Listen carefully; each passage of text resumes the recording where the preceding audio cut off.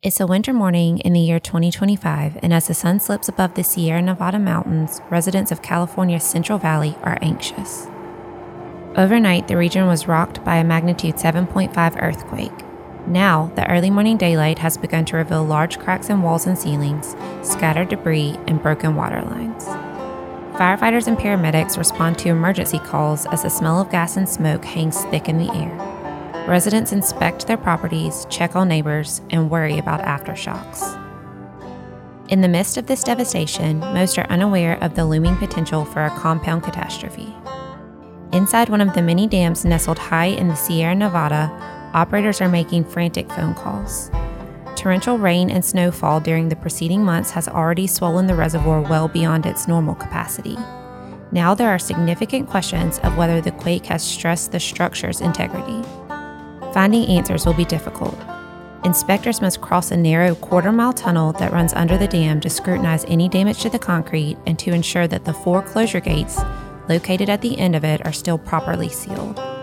Given the uncertain structural condition, it is far too dangerous to send people into the conduit, but a rapid assessment is needed to prevent a possible failure that could flood thousands of valley residents already reeling from the earthquake. As the tension grows, the phone rings with a solution. The U.S. Army Corps of Engineers is bringing the DamBot, a semi-autonomous robot developed by the U.S. Army Engineer Research and Development Center that enables safer inspections of dam outlet works structures. It will rapidly provide inspectors high-quality images and allow them to thoroughly and safely analyze any damages caused by the quake, so they can make necessary mitigations. The U.S. Army Corps of Engineers oversees more than 700 dams, and more than half of them are beyond their expected design life and require regular inspections and maintenance. Many of these are earthen dams and feature outlet works structures, including tunnels that can be up to a half-mile long. Construction materials are vulnerable to corrosion and fatigue issues that could compromise the system's structural integrity and put personnel entering the tunnel in jeopardy. Responding to a need, ERDIC developed a robotic system capable of producing extremely detailed models of these outlet works systems. With custom-designed sensors, high-resolution cameras, LiDAR, and a robotic arm mounted on an unmanned ground vehicle, DamBot gives inspectors a first look inside dam outlet works without exposing human operators to unknown conditions.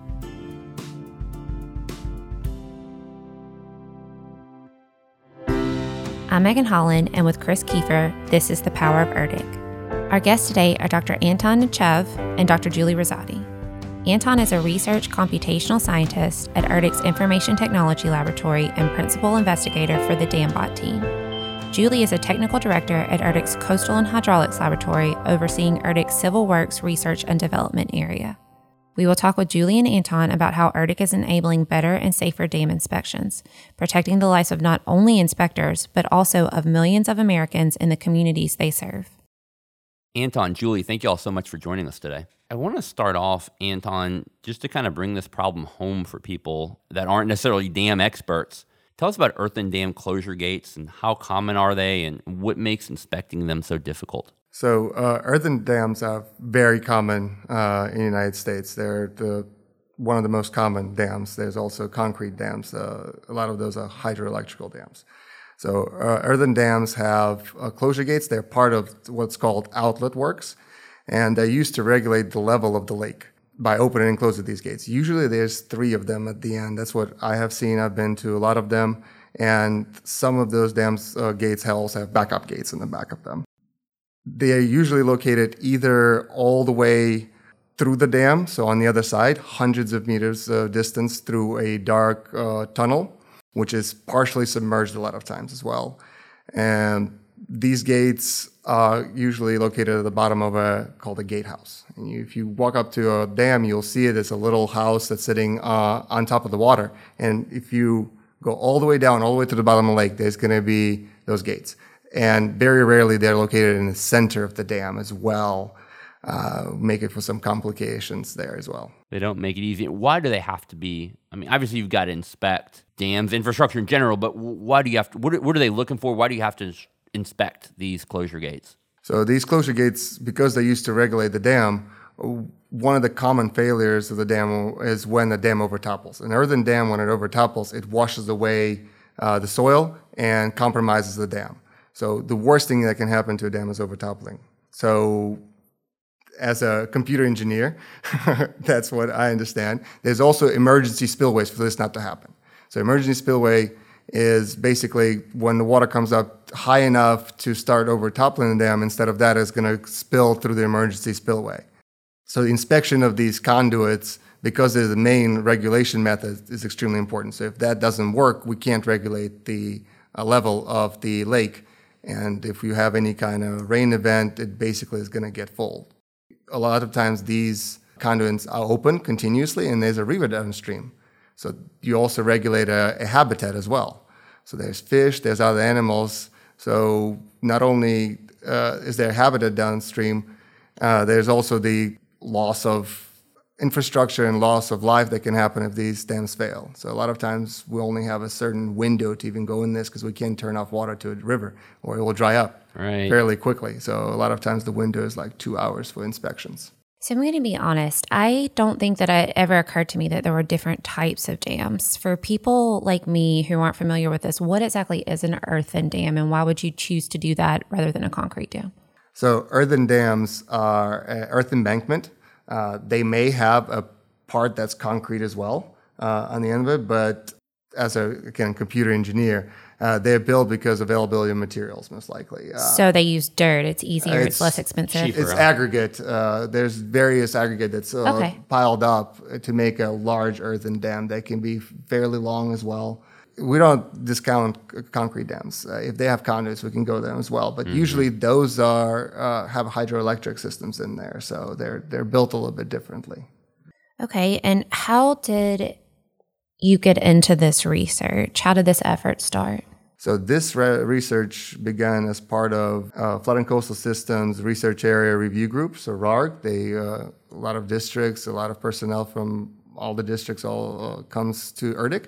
And they discuss what are the needs right now. So they put the needs, they describe the need, and then they are rank and stacked to figure out what's most important. And that was chosen as one of the important ones. So there was, how do we inspect this infrastructure?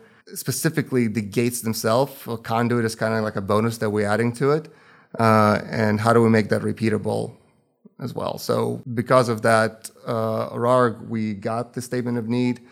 There was a small seed funding that came out of that to go see what the problem is actually about. So Julie funded us around $50,000 to go and travel around and ask experts, what is the problem? How does inspection usually work? What does it look like? As robotics engineers or computer engineers, mechanical engineers, we are not... that's the first dam I've been into. I don't think anybody can say, like, I just been in a dam inside of a conduit. That's not something you usually do. Right. You, like me, work in the information technology laboratory, and nobody really thinks like IT dam inspection. It doesn't always go hand in hand. It does not. And going into these, it was fairly cool experience. You go into this conduit, and by the time you are by the gates, you can't even see the exit. And it's pitch darkness. So I just turned off the light for myself for a little bit to see what that felt like.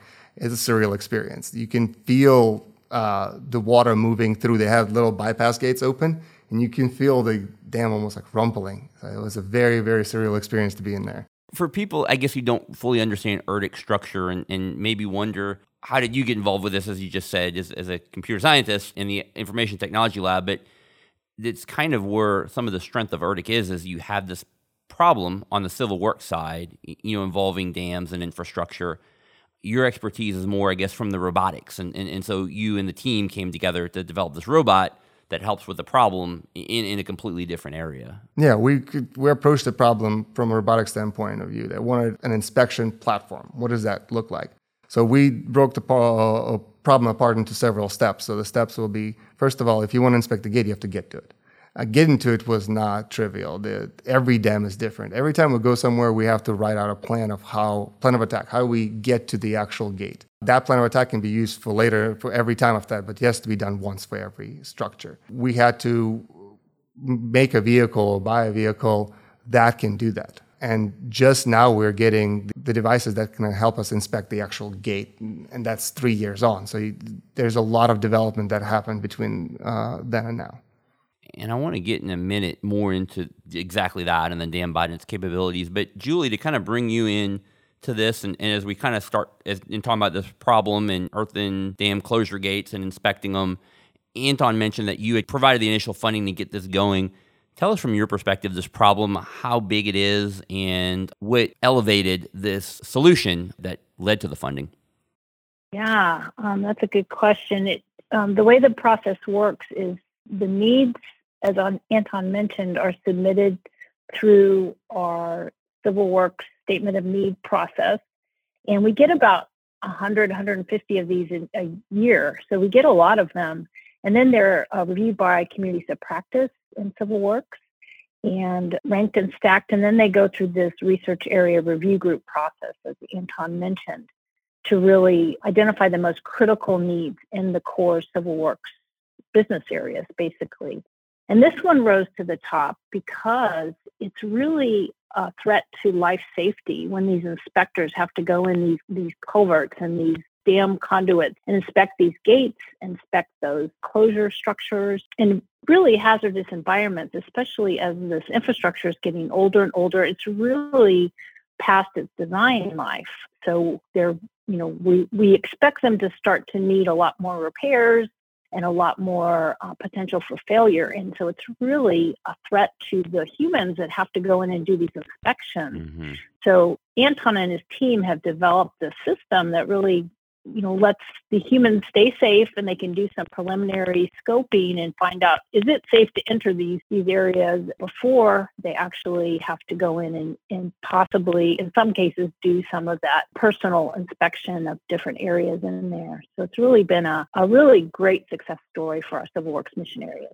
And aging infrastructure has been in the headlines a lot lately. This is a massive problem that the United States is facing. This is a solution for at least one piece of that, right?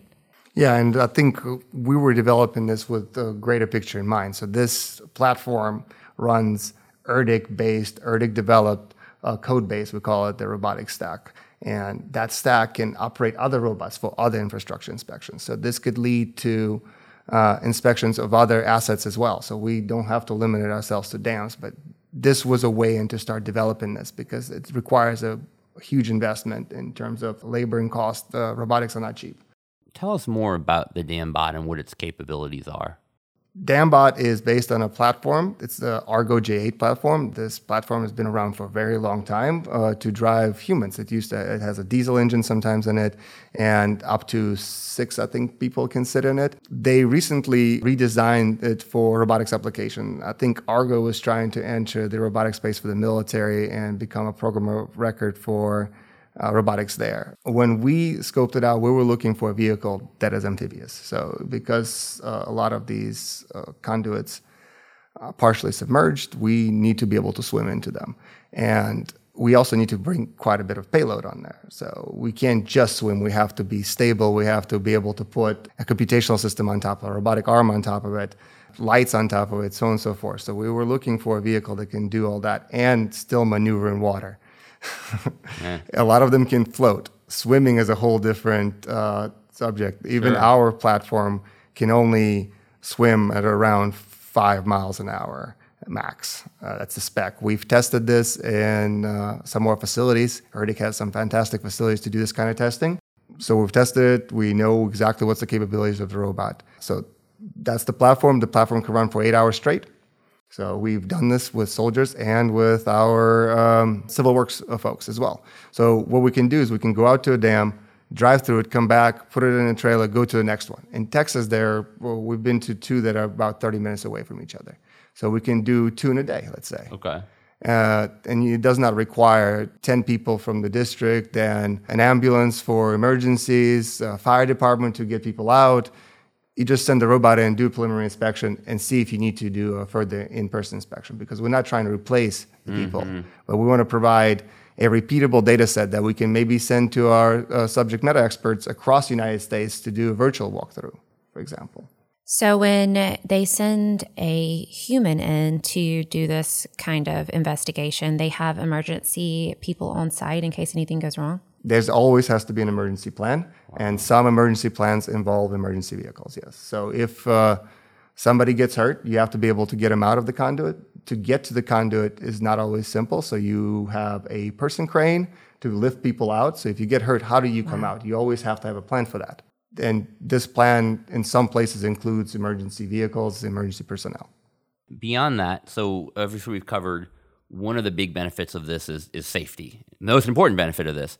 But beyond that, my impression from talking to you is the data that it provides is also higher quality probably than what you can just get if it's a person. Previously, what maybe would be a person going in, taking pictures and making notes. So now you're getting that, and then you've got data that can be stored, you compare it over time. I mean, talk about it. It seems like it's a win-win-win, beyond just the safety factor. Yeah, so when we drive in, we have a lot of state-of-the-art equipment there to produce the imagery that we do. So usually when a human walks in, they either have a point-and-shoot camera with them or a cell phone. They also have a notebook. So you write down how far you walked into the dam. That's repeatability can suffer because of that. I'm not saying that we have a lot of issues with that. I'm saying that, over time, mistakes can be made and there's an issue there. We also have to bring a ladder all the way to the end of the conduit to actually climb on these gates and look around them.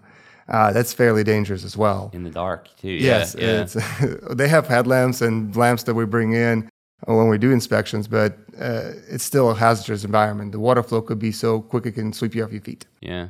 Some of these gates just don't seal fully, so you have water leaking still past it. And I think there's some pictures floating around to show us drive up to one of these gates that has a water flow issue where humans can't even walk up to it. When we come in, we have lighting set up on the robot specifically to create very well exposed imagery.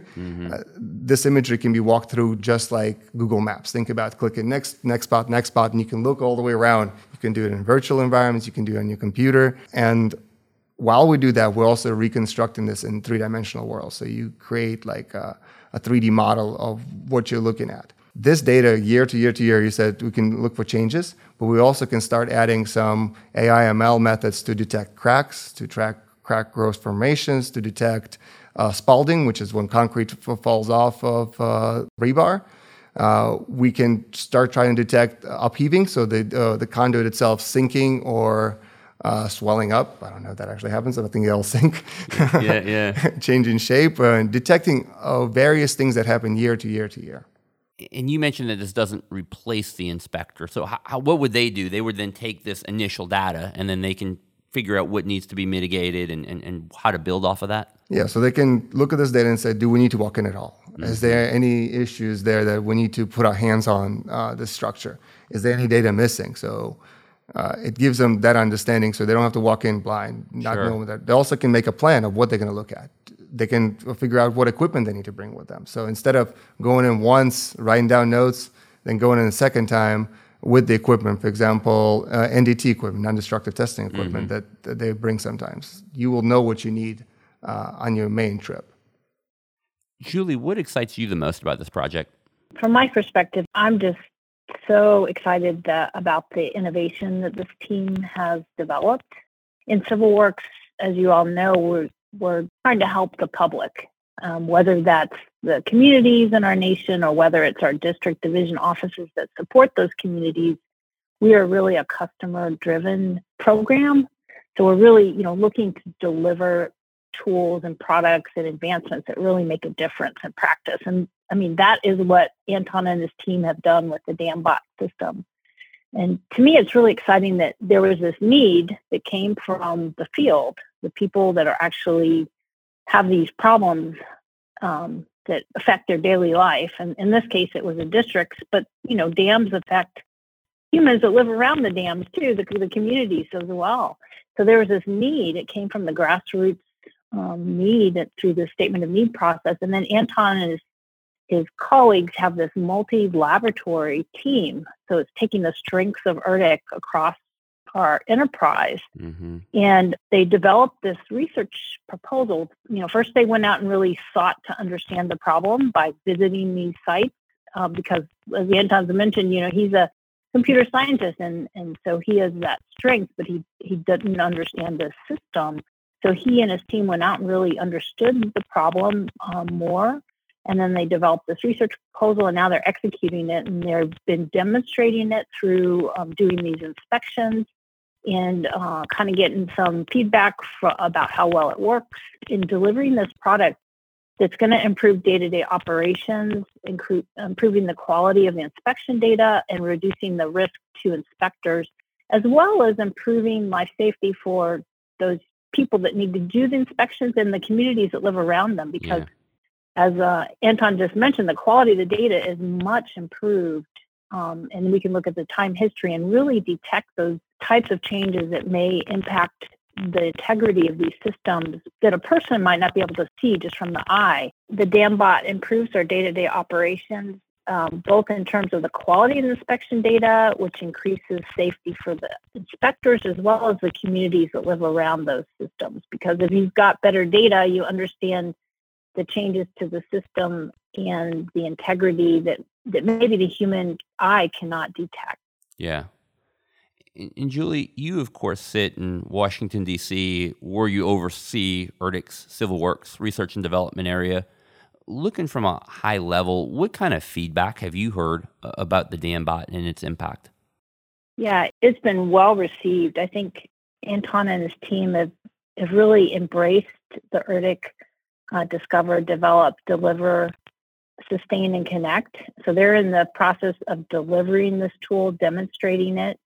And that's exactly what the Chief of Engineers, Lieutenant General Spellman, has asked us to do, is really work with our district division partners and test out these new innovations that we have and research to deliver them and find ways to sustain it and connect it to the communities and the practitioners in the Corps, as well as the other folks that can really use these types of advances. And he's doing that. Anton, where has the DamBot, and I just have to say that's a great name, by the way. We like to say that a lot in ITL. It feels like you're cursing every time you say it. It's become kind of like a fun little inside joke between some people in ITL. But where has the DamBot been used or demonstrated so far? So we've demonstrated DamBot at a couple of sites right now. It's going to grow very quickly this year, but one of them is Blue Mountain Dam in Arkansas, Stillhouse Dam in Texas. And we've deployed different sensors they are in DamBot in Mojave Dam in California and Walters Dam in Pennsylvania. So we collaborate very closely with UCSD. They are experts in imaging systems. And that's University of California, San Diego. Yes, correct? Sir. That's right. So our collaborators help us develop certain sensor aspects. We've demonstrated those. We've demonstrated smaller robotic systems. As I said before, we are developing a stack. DamBot runs that stack. That stack can be run on other robots. So we can have smaller robots, bigger robots, different types of robots that do other tasks. So we demonstrate smaller ones at Mojave Dam in California as well. So far 4 locations, but we're planning on going to Texas again very soon, in the next month or so. We're planning on going to Arizona in January and do a little trip across to California while we're there with the larger system. And you mentioned your collaborators. Who are they? We collaborate all across ERDIC and with a couple of universities. To really give a shout out, there's a lot of robotics programs going on. We all work together. It's really is fantastic that ERDIC can bring together multiple laboratories with multiple skill sets to develop robotics. Robotics doesn't have like a degree. You have to choose a path. Are you going to be a mechanical engineer, electrical engineer, computer scientist, systems engineer? There's all these people that are required to design a robot. You truly have to be multidisciplinary. So we bring in together folks from CERL that are working on a robotic engineer operations REA program. And that's the Construction Engineering Research Lab in Illinois. Yes, and we bring in GRL, who are geospatial folks. They're in Alexandria, Virginia. Just for listeners who aren't familiar. And of course, Coastal Hydraulics Laboratory here. We use their expertise in dam inspections and their connections across the districts. I think the only lab we haven't brought in yet is Krell, but we're working on doing so. Cold robotics? There's an open door there. Yeah, Krell is the Cold Regions Laboratory. How have you all collaborated with USACE districts on this effort? So we started with Philadelphia districts. We went to a lot of dams there and created the initial plan for entry for multiple dams. There's quite a lot of them in the foothills there. We reached out to Los Angeles district, the Fort Worth, Little Rock, Portland districts. We work with all of them. We are working on reaching out to other districts as we speak and trying to see what are their needs. I think I said this before, but every dam is different. So we have to work with the district folks. We have to work with the people on the ground that actually enter these dams to create the plan of entry, ask them which dams are most needed. We are planning to go to Alamo Dam. That dam has now been inspected for, what I understand, 30 years. The last inspection report I've seen is from 92, I think. Where is that, you said? That's in Arizona, Okay. Alamo Dam. That's part of Los Angeles district. To take our robot there and to provide the data to inspect it would be extremely useful. And they've told us, specifically picked out that dam. When we talked to them, how about you go visit Alamo Dam? I thought it would be in Texas because of Alamo, but it's definitely in Arizona. And we kind of asked, why would you want us to inspect them? First of all, it's a unique dam because it has the gates in the center of the structure. Second, it's a very, very large structure. It's in the middle of nowhere. It takes a gravel road about an hour away from any highway. Wow. But they have inspected it in a long time. There's issues with hydrogen sulfide leaking into the conduit, so they don't want to send people there anyway. And because the gates are in the center of the dam, the last part of the conduit is usually flooded. So nobody has seen it in a very, very long time. So we're going to block off Los Angeles District is going to hire contractors to block off the water flow. And us and some other inspection personnel, we're going to go in there and create a imagery and the three-dimensional representation of that dam for future inspection. So if they forgot to see something, they're going to be able to see it quickly on our 3D representation. You mentioned blocking off the water, and obviously this is a special situation where you have to do it, but one of the things I know from talking to you beforehand is that is, I guess, another benefit that the DamBot prevents from having to happen a lot. Sometimes, I guess, the old way of inspecting, you would have to kind of drain out the water and close the dam, which is pretty expensive to take it offline. Is that I don't think it's expensive. I think it's sometimes you can't do it because they're releasing water at a certain rate. Sometimes you have time that you have allotted to be able to close it down. If there's fish downstream, I think 2 hours was the maximum in Philadelphia that can close off. So you have 2 hour spurts that you can do any kind of work in there.